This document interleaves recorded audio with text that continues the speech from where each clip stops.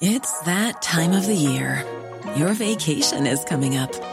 You can already hear the beach waves, feel the warm breeze, relax, and think about work. You really, really want it all to work out while you're away. Monday.com gives you and the team that peace of mind. When all work is on one platform and everyone's in sync, things just flow. Wherever you are, tap the banner to go to Monday.com. Hi, this is Craig Robinson from Ways to Win, and support for this podcast comes from Invesco QQQ. Invesco QQQ is proud to sponsor this episode, and even prouder to provide access to innovation for the last 25 years. Basketball has had innovations over the years, too. We're seeing the game played in new ways every day. Learn more at Invesco.com/QQQ. Let's rethink possibility. Invesco Distributors, Inc. Cork Today on C103. Call Patricia with your comment. 1850 333 103. Finally, there was some certainty last week with the announcement by the Minister for Education that students will now be offered the option of accepting calculated grades or sitting a Leaving Cert written exam at a later date. To find out how teachers are coping with all of the news, I'm joined by Diarmuid Dupuer, who is the Deputy General Secretary of the ASTI. Good morning to you, Diarmuid. Good morning, Patricia. And, well, you're welcome. Does your association believe that calculated grades are the fairest way possible to tackle the effects of the lack of schooling and indeed the other problems caused by COVID-19? I don't know if we'd say that they're the fairest way possible, but they are what we have, and teachers will endeavour to make them as fair as they possibly can. There are obviously huge issues with it, and a lot of them have been raised, and our members are kind of concerned about a lot of issues about equity, a lot of issues about the kind of pressure that will come on them, about the possibility of legal challenges, but also I think primarily they're concerned about their students and how their students will be treated in terms of fairness, because there are differing groups of students. There are the students who have special needs, or the students who maybe have struggled to attend at school, and how do you predict their results? And predict is absolutely the wrong word. How do you calculate the results? But our advice to our members is to use as far as possible actual hard data, previous test results, mock results with some reservations depending on where they come from and who's corrected them, but results that are already in the system, so that they can be as objective as possible. And our members will try, and they will be objective, and they will be fair. But it's also important to remember, and I think to note, that the mark that comes, the grade that the student gets, is not necessarily the grade that the teacher has given, because there's a whole process afterwards which may lead to a change in that grade. Have you received guidelines on how to approach? I mean, it's an unprecedented task, these we believe there are guidelines. We've been promised guidelines coming out fairly soon, hopefully today or tomorrow even. After the announcement on Friday, there have been several meetings of a group representing teachers, management bodies, students, parents, and we have sent in, I would say, hundreds of questions, because I had a meeting, for example, of our principals and deputy principals committee the other day, and I came away from that meeting with 3 foolscap pages of bullet points to be asked. Our executive meetings would be similar. So there have been an awful lot of questions. We've sent them into the department, and we're hoping for answers, and we're hoping for clarity for schools on how to handle all those issues. And they really need to get working on this, don't they? I mean, they do. They absolutely do. Because they've asked that this all be done by the end of May. Now, it is now, what date is it now? The 14th. So that's 17 days, including the weekends. So we maybe when the guidelines come, it'll be clear that this process may be reasonably quick. And I suppose if the teachers and if the advice is to use existing data as much as possible, it will probably make it makes the process that little bit easier and cleaner. We've suggested maybe taking particular tests and taking three or four best out of three out of the best out of 4 tests, and taking the best 3 and then dividing them and giving an average score, something like that. If there's some method like that, then at least it'll be reasonably straightforward, and then it goes on through the process of the aligning, where other teachers in the department discuss the marks with you. The principal has a look. The principal cannot change the teacher's mark, okay. but they may say, there may be some issue that they're aware of, and they may say, see an anomaly and say, look, would you have a look at that again? But if the teacher says, no, that's my experience, well, then that's that. And then it goes to the department who use this they use various issues, but this controversial school profiling, which where they look at how this year's results compare with the school's performance in the past. And there have been several concerns about that, about equality issues. If you're in a school, a school in a disadvantaged area where you have a particularly good year, or the school has done really well and turned things around, and the year are performing better than previous years, should they suffer because of the previous performance in the schools, whereas the children in the well-off school that's always done well won't suffer the same. Yeah, what about students that are going to a private grind school? Well, we don't organise in the private grind schools. Our members aren't there. But yes, I presume the private grind schools will have to do the same thing. And again, do they get an unfair advantage because there's been high performance? Well, it's not necessarily particularly high performances from in the past. But if any student goes to a school where there has been high performance in the school in the past few years, does that student have an advantage? And I suppose more importantly, does a student in the school where the performance hasn't been that high, but as I say, if there's I don't think it'll matter for a particular individual student who's doing particularly well, but if a year group, and we all know from our experience, you sometimes get a year group that clicks, and they're doing really well, and as I say, maybe the school has managed, through the work of the teachers, to turn a corner and get a lot of the students kind of more engaged than they had been, and they outperform previous years. Are they going to be marked down by the department? So in one of the suggestions at our principals meeting was that if that was the case in a school, that maybe the principal of the school would be able to provide evidence along with the marks to show that this was a higher performing group than usual. For example, maybe junior cert results are other data that they have in the school to say, look, we're not inflating the grades here, that this group has genuinely performed well. But on the other hand, the department have said, and quite rightly, that they have to avoid a huge kind of points inflation because there are students applying, for example, for the CAO this year, who are applying not on this year's results, but who did the leaving last year or the year before. And if there was a 50 or 60 points inflation across the board, they would lose out. That's not fair to them. Yeah. So the system is fraught with problems. Yeah, absolutely. On the other hand, I just want to reassure students and parents out there that teachers will be fair and will do their best, and to request them, and it's been made very clear by the department, that any interference by parents or students trying to influence a grade will be considered canvassing and is not to be tolerated. And most schools are sending out instructions now to their teachers not to engage with either parents or students in sixth year, except for pastoral reasons. And the pastoral reasons even then should not go directly maybe to the teacher of the subject, but to the school manager. And actually, on that, Dermot, have you heard even anecdotally of any parent or pupil who's tried? Quite a lot.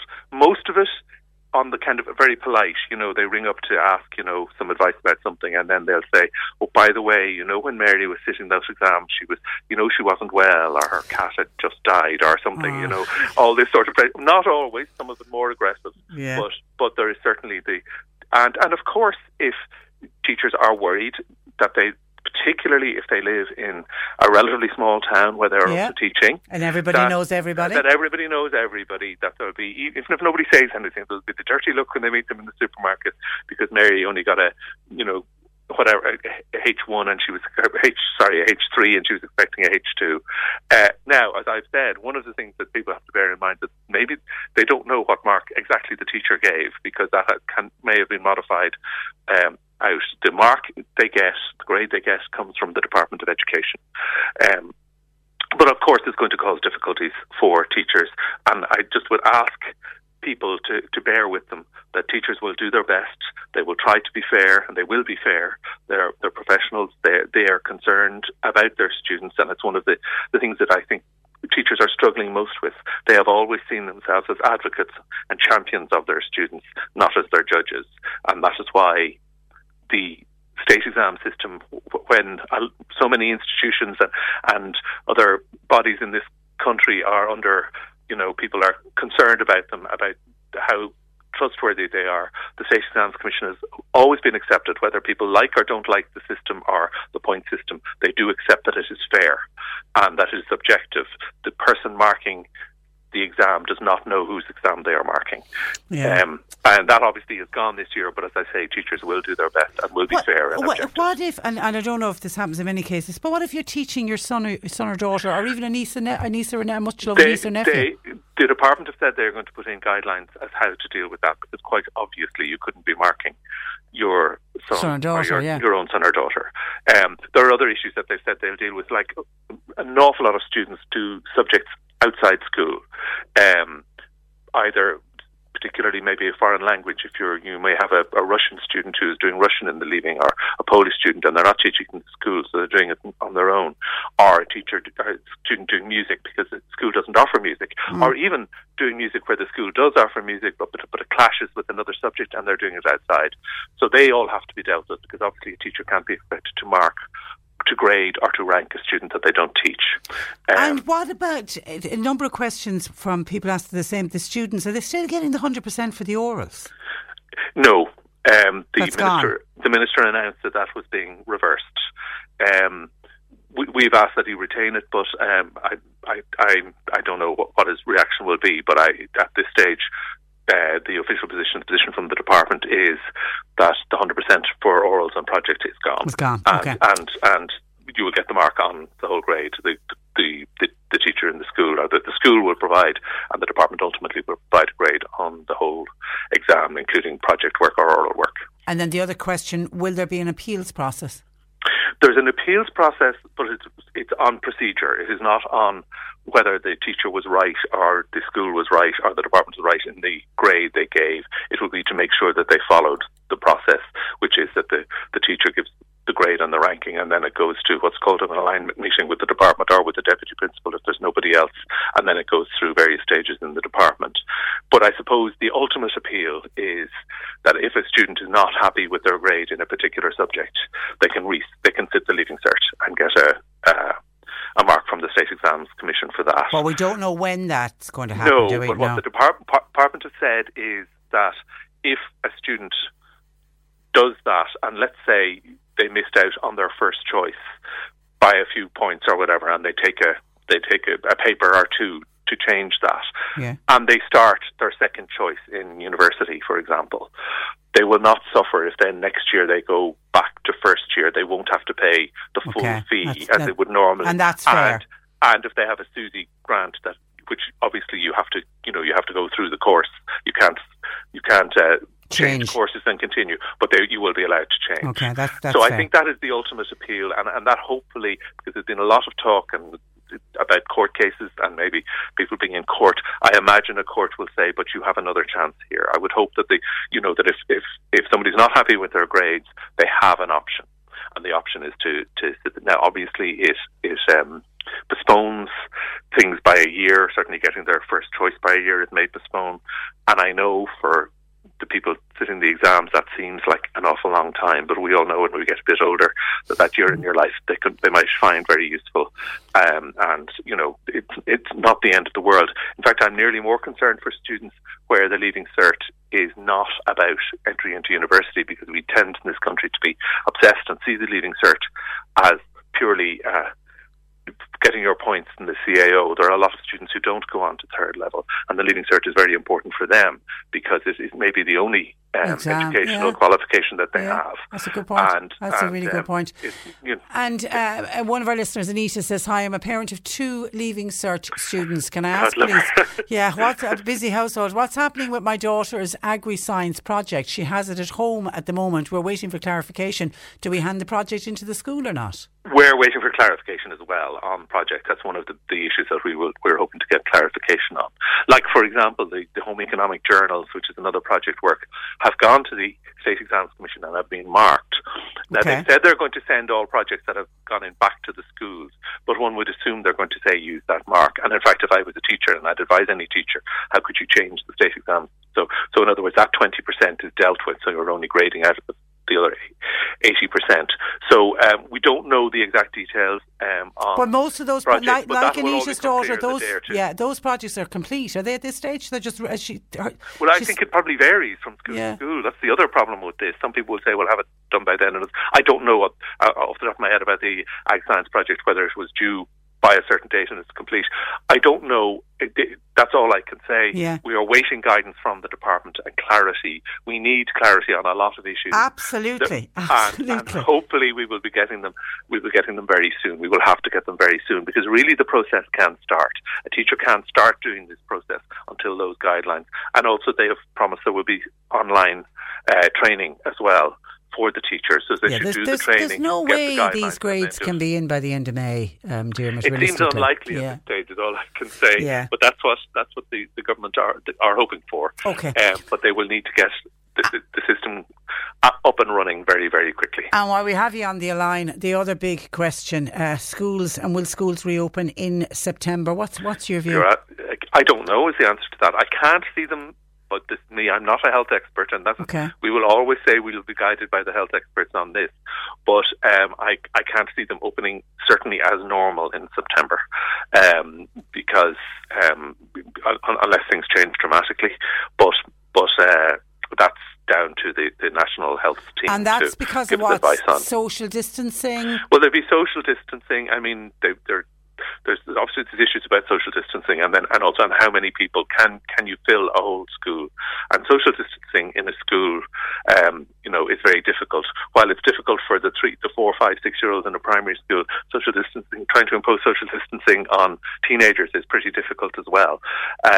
So I would hate to be trying to do that in a school. So I don't know whether they're going to open in a limited way, maybe some classes in one day, other classes another day, whether they'll concentrate on next year's, 6th years, 3rd years, maybe 1st years. I don't know. That's down to decisions between the department and the health experts, and we would presume to be involved in those discussions as well when they take place. My feeling is that in terms of second level schools at the moment, all the energy and thought in the department is going into getting the Leaving Cert over the hump, and then maybe they'll start looking at what they're going to do in September. But I suppose the argument, if they couldn't have the Leaving Certs come into the school to sit an exam the end of July into August, how can schools reopen on the 1st of September? Certainly in a normal way, it would seem very difficult. I know there was the Taoiseach yesterday was talking about how it was one of the safest things for schools to open, but I think we'll need to see a little more evidence of that before we jump at that. Yeah, and I think we're concerned about the health and safety of our members and students. And one of the issues, of course, is that while young people may be less susceptible, although the evidence is, I think, the jury's out a bit on that also the teachers are not the young. Some of them will have underlying conditions. Some of them will be pregnant, and a lot of them will have concerns about going back to school. And we'll have to be assured that it is perfectly safe for our members to go back to schools before we be agreeing to it. Okay. All right, Diarmuid, there's still a lot of questions and a lot of clarity needed. So you've got a busy few weeks ahead of you.